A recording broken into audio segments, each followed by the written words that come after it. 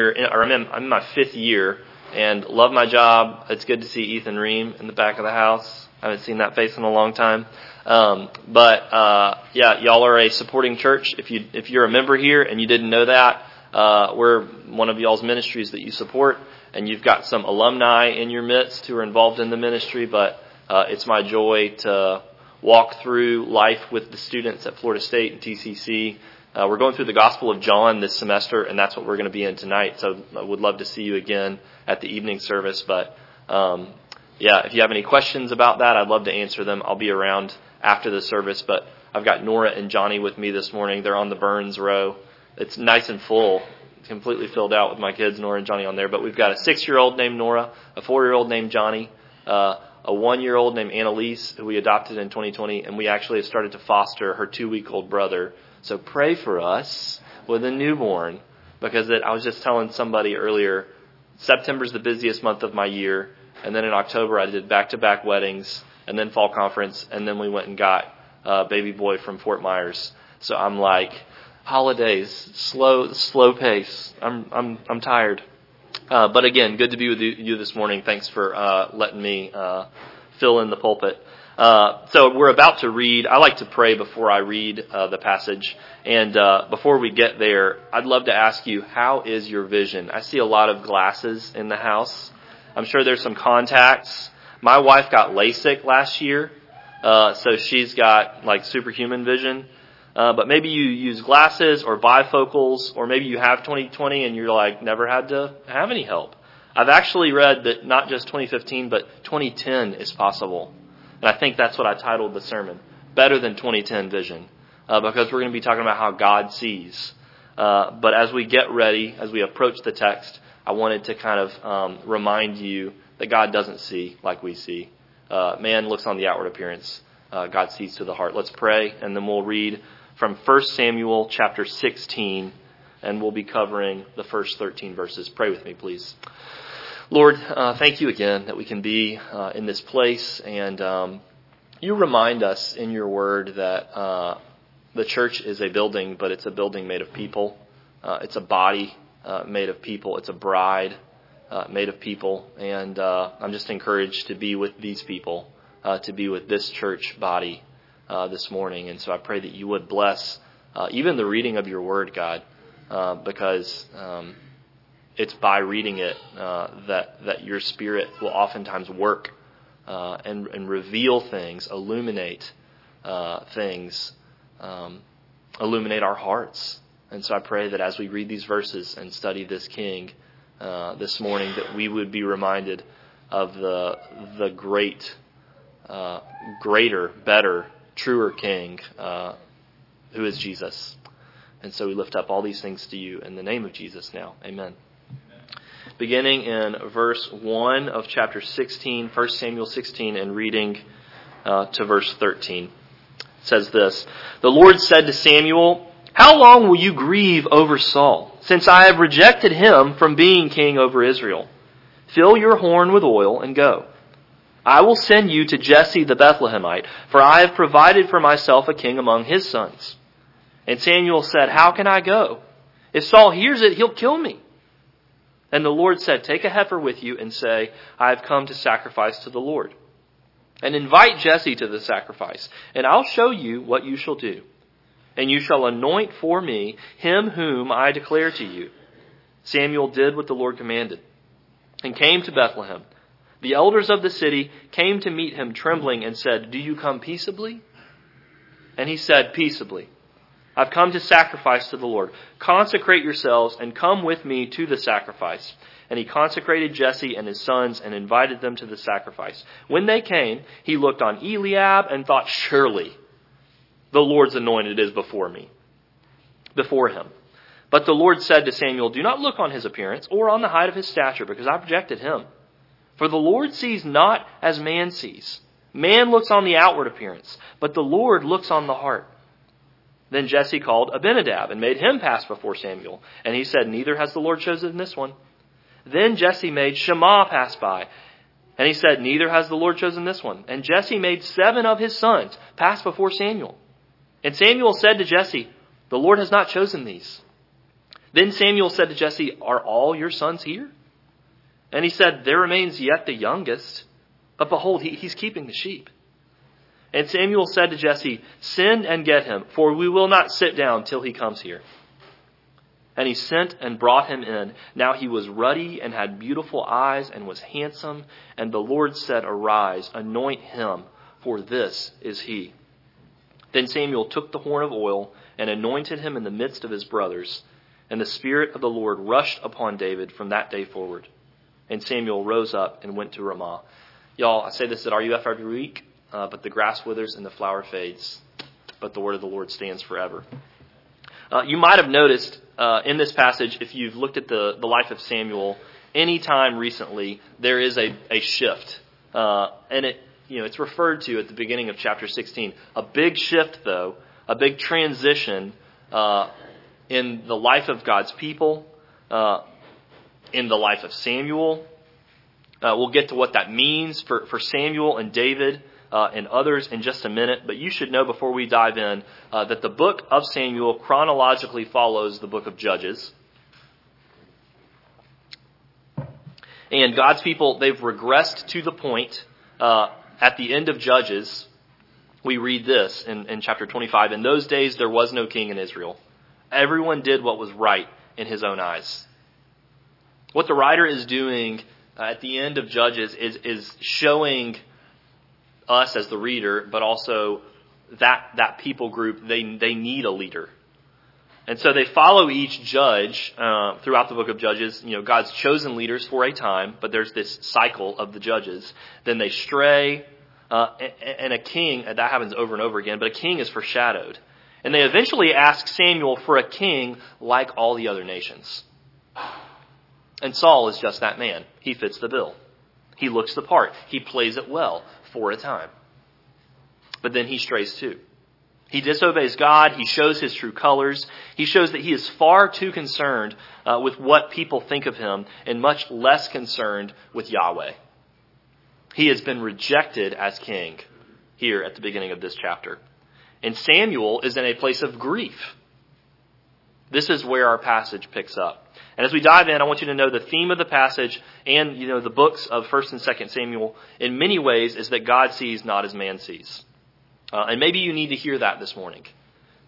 With all that you've got going on in your life, maybe you need to be reminded that God can see what you can't. I know I need to hear that. That God does know what you don't. That his vision is way better than 2010. And it is way better than yours or mine. And we're going to see that God sees in two ways in our text. We're going to see how God sees us through change. And we're going to secondly see how God sees to the heart. So let's begin with this kind of idea of transition and how God sees us through change. This is the first 5 verses or so. Moving on is hard, isn't it? I think some of the hardest times in my life, and I remind our freshmen of this, but are when I move into a new job or a new place and I'm lonely and I'm like, oh yeah, it's just like freshman year of college. Fall of freshman year, I'm an extroverted guy. If you know me, I like to hang out with people. I'm always looking for, what's a fun thing we can do? I was that guy in college like, hey, who wants to go to Waffle House at 2 a.m.? Let's do that next fun thing. But as I moved to the RUF internship in Starkville, Mississippi, and then Jackson, Mississippi for seminary, and then here, even though I grew up in Thomasville, Georgia, transitions are hard. There's a lot of things that you got to think about. Moving on is hard. And think about your own life. Whether it's a mistake that you made that you're trying to recover from, whether you lost something or someone and you're mourning, whether you've been working towards something big and then you get past it and you think, man, what do I do now? Like soldiers coming home from war, re-entering family life and the working world, that's got to be difficult. A widow or a widower learning to live life alone. Difficult. A relationship ending, a job change. All those things are hard. And I would just remind, if you or anyone you know in this church is going through that, move towards them. Put an arm around them. That is one of the huge bonuses that we have as belonging to this family. this church family, the body of Christ. And the body should be caring for each other in all kinds of transitions. But in our story here, Samuel, God's last judge and now prophet, is tasked with the job of finding the king when they said they wanted one like all the other nations. And Samuel was the one that God said, that's him, his name is Saul, and you can tell all the people that he's going to be the king. He did all those things. Samuel was the one who anointed him, and as king, Saul and now Samuel as this prophet who is alongside Saul, they built a relationship. But now Samuel, think about it. He has seen Saul disobey God. He's confronted Saul on it. And he was just God's messenger in chapter 15 to tell Saul, you've been rejected. You are no longer the king. Someone else is going to take your place. Y'all, Samuel, if you think about it, he is committed to serving the Lord. But here we see in the beginning of chapter 16, he's really struggling. He's struggling to move on from how things were. He's probably grieving in some ways this relationship and thinking, how could it have gone differently? What should we have done differently? Could I have said or done anything differently? He's probably thinking of his own life and future. And he's thinking of the state that God's people are in with no king to lead them. And there are likely a million things that are keeping him up at night, worrying, tossing and turning, praying, seeking God. But isn't it an encouragement to see God pursue Samuel in his grief? Chapter 15 ends by the writer telling us that Samuel is grieved over Saul. And then this passage starts right off with verse 1. And God asking Samuel, how long will you grieve over him? Since I've rejected Saul from being king of Israel. God doesn't say, you're in serious sin, Samuel. He doesn't say that Samuel's grief is wrong. He cares about Samuel. He is telling Samuel, it's time. You've been grieving. It is time to move on. And just as he is explaining that Saul has been rejected as king, he commands Samuel, fill your horn with oil to go anoint a new king. It will be one of the sons of Jesse the Bethlehemite. But very quickly, Samuel's mind and heart flood with fear for his life. God is like, I've found a replacement. Fill your horn with oil. But now Samuel's like, oh no, but what if Saul finds out? God, what are we going to do about this thing? Right? And God's quick to provide a solution. Samuel, go into town and tell them that you're going to sacrifice for a feast with the people. Which is true, actually. They just don't know what they're sacrificing for. I love that. God tells Saul, take a heifer.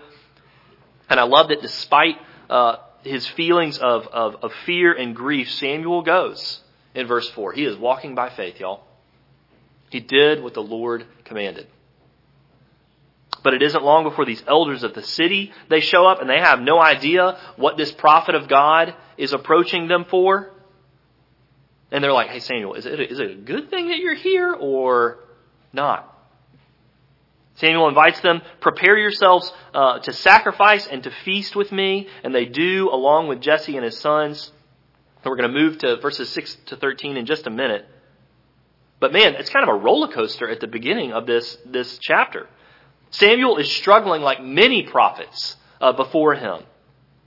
He does what God commands, but man, he is just torn up inside. He's confused. He's wondering what is going to happen. How are people going to respond to this? I don't understand all these things around me. It is really hard. I am afraid. And then, he shows up to the people in Bethlehem, and they're afraid too. The leaders of the city are like, whoa, whoa, whoa. We know that oftentimes when a prophet shows up, that's not a good thing. So let me ask you, have you ever had so much happen in a season of life that you are just in emotional knots, you're exhausted, and you just don't know what to do about it? You may break into tears because you're so emotionally drained, you're mentally taxed, you're relationally confused, you're spiritually malnourished. It's like you look up from your life and you feel like Rip Van Winkle or something. Like, man, I feel like everybody else is like living their lives and I fell asleep in a cave for 50 years or whatever, 20 years. Change can be extremely difficult, scary, taxing. But y'all, let me remind you this morning, God sees us through it because He is sovereign over it. There are times in my life where I will cry out to God. I remember doing this in seminary. I know I've done it since I moved here. But I cry out with the words from a song, a Rich Mullins song. He says, "Hold me, Jesus, because I'm shaken like a leaf. You've been my King of glory. Won't you be my Prince of Peace?" There are plenty of times where I'm feeling anxious, I'm feeling sad or fatigued, and I forget that God can and has seen me through the fog. Let me ask you, what do you tend to do when things get cloudy? What do you do when you're full of fear? What do you do when you don't know what lies beyond this day, this week, this month? Maybe you tend towards busyness, overwork, overindulgence, losing yourself in whatever that thing is, just to run away from it all. Let me encourage you that the same God that directed Samuel in this passage, He is here for you and me today. Jesus said, "It is better that I go away, because I will send the Helper. I will send the Spirit to be with you." We have the Holy Spirit to indwell us and to transform us, to sanctify us. And the same God that was directing Samuel in this passage, He will see us through triumph. He will see us through sorrow, the harvest feast, or the fallow ground. Sandra McCracken, she says this in her song, "In Feast or Fallow": "When the earth beneath me crumbles and quakes, not a sparrow falls, nor a hair from my head. Without His hand to guide me, my shield and my strength, in joy or in sorrow, in life or in death." Makes me think of the vows that we take when we get married, which I think we all are like, man, those are beautiful vows, but I am not the perfect husband or wife. But man, is not Jesus the perfect spouse? Is not God the faithful Father who loves His children better than any earthly parent? God is so faithful. Great is His faithfulness. God will see you and me through whatever we have coming, just as He did for Samuel and the Israelite nation when one king failed and there wasn't quite another one on the horizon. And that leads to our second point. Right as Samuel follows God's orders into Bethlehem, again, walking by faith, not by sight, he's surprising the elders with his visit for a man he doesn't even know, like he's never met him yet. We could argue he's a boy here. But God throws this apparent curveball. Samuel's looking for one thing, and God gives him something completely different. Because while man looks on the outward appearance, what? God looks on the heart. How does God see to the heart? Our second point. Look at verse 6. And as you do, I want to share with you that this scene could be taking place at Jesse's house. I read that Samuel may have gone to Jesse's house or invited his family somewhere to prepare the sacrifice for them, so that he could have a private meeting and find this mystery son to anoint, so that it wasn't this absolute public thing. But the scene is, we've got Samuel laying eyes on Jesse's firstborn son, Eliab, right? And he's thinking, ooh, this must be the one. He definitely looks the part. This dude totally works out. He's super tall. I'm sure he can dunk. God says, nope, that's not him. Don't look on the outward characteristics. That's not how I'm making my decision, Samuel. I don't see like you see. You and all the other people, y'all look on the outward appearance. I look on the heart. Eliab looks the part, but Samuel doesn't know his heart. Only God does, and God knows he isn't the right man for the job. In fact, neither is Abinadab or Shammah or the next 4 sons who come by. One by one, Samuel tells Jesse, it's not this one either. Until in verse 11, Samuel's like, are there any more? I mean, you got a lot of sons, but are there any more? Jesse responds, there remains the youngest, or we could translate that the smallest, or we could translate that the least. One pastor says the term used here carries undertones of insignificance, of not counting for very much. The term used for David, that is. Certainly not a prime candidate for prestigious work. In other words, we didn't think to bring him to something like this because he's just a young shepherd boy and there's no place for him here. He wouldn't understand or appreciate all this adult stuff. But Samuel says, we'll wait for him, and no one sits down to eat until he gets here. And when he arrives, it's immediate. In walks this handsome boy with a ruddy appearance, beautiful eyes, probably dirtier than anybody present because they all got ready, and maybe he did, but he's just a kid. He's likely coming from the field where he's been with the sheep. But God tells Samuel, arise, anoint him. This is the one. Samuel obeys. The Spirit of the Lord rushes upon this child, David, from that day forward, it says. Who would have known? The answer is nobody. Nobody would have guessed this. No one would have chosen the least of these to be the new king. He doesn't have all the necessary merit badges. He's no Eagle Scout.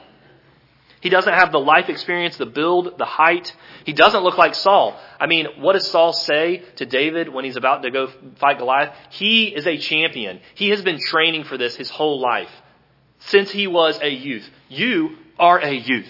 You're a kid. He's going to kill you. He doesn't look the part. But God doesn't care about that. God sees past all that. You know what all that is? It's all the stuff that distracts you and me too. All the stuff that that distracts us from looking on God, from gazing on Him. It's like all the things we would have assumed would be significant cause us to keep saying, Him, right? Wait, no, it's Him, isn't it? Like a child, saying, are we there yet? Or guessing over and over again. We and they are like broken records until we run out of options and God just has to tell us, his name is David, he's not even in the room. We would have done the same thing. And I think we do it in our lives. A pastor wrote this, in this narration of the selection and anointing of David, his personal name is withheld until the very end, verse 13, giving it a special place of prominence. That name, David, then enters our history. It will be repeated more than 600 times in the Old Testament and another 60 in the New.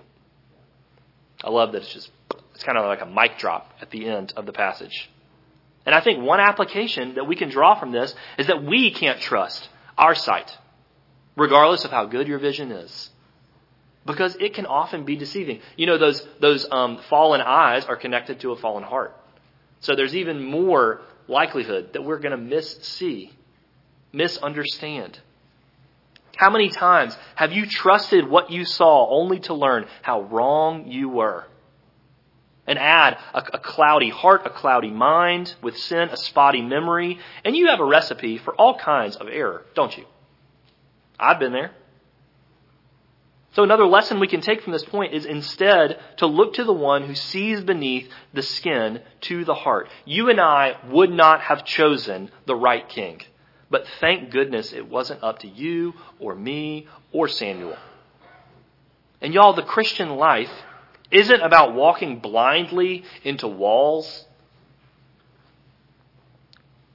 But it is about walking not by sight, but by faith in the one who sees deeper and wider and further than we ever could. Again, come back tonight because we're going to be in the Gospel of John, and it is all about light. Our series is called Illuminate, and it's all about how Jesus, like the light of the world, who was there at creation, again re-enters the world in human form and brings life and light to humanity, a dark place. As we walk by faith in Him, He brings light to our lives. He is the light. He is how we will live as we are supposed to live as created things, but now as adopted sons and daughters. And He invites us to follow Him. I mean, how many times did Jesus say, follow me? Don't you want to follow the light? If there's somebody at the front of your party, don't you want that person to have a light, especially in the dark places? Jesus says, I am the light. I am the light of the world. And y'all, David, he goes on to be quite a king. An earthly and relatable king who has huge triumphs, huge failures. He is sinful, but he is repentant.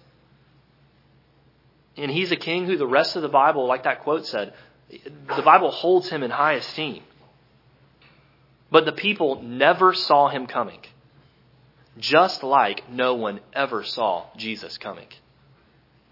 Isaiah 53 predicts that Jesus, great David's greater son, called in another spot, would grow up in the middle of Jewish life and not stand out from the rest. But he was the king that David never was. David didn't touch Jesus and how great of a king Jesus was. And in many ways, David's kingship is meant to set up Jesus' greater kingship. Although David failed, and you can kind of see his kingdom and his kingship spiral after things with Bathsheba. But although he failed to look to God throughout his life, Jesus' eyes never misjudged or deceived him. They never failed him. His gaze and commitment to his mission never faltered. Again, as we've been studying the Gospel of John, it's so cool to see how Jesus is just so deliberate and committed, and going to places like Lazarus' home after Lazarus has died. Jesus waits, by the way, for Lazarus to die so that he can then raise him. But he's not running. Jesus is walking. He is on mission. He is committed, but his pace, it's just so like, I know what I'm doing.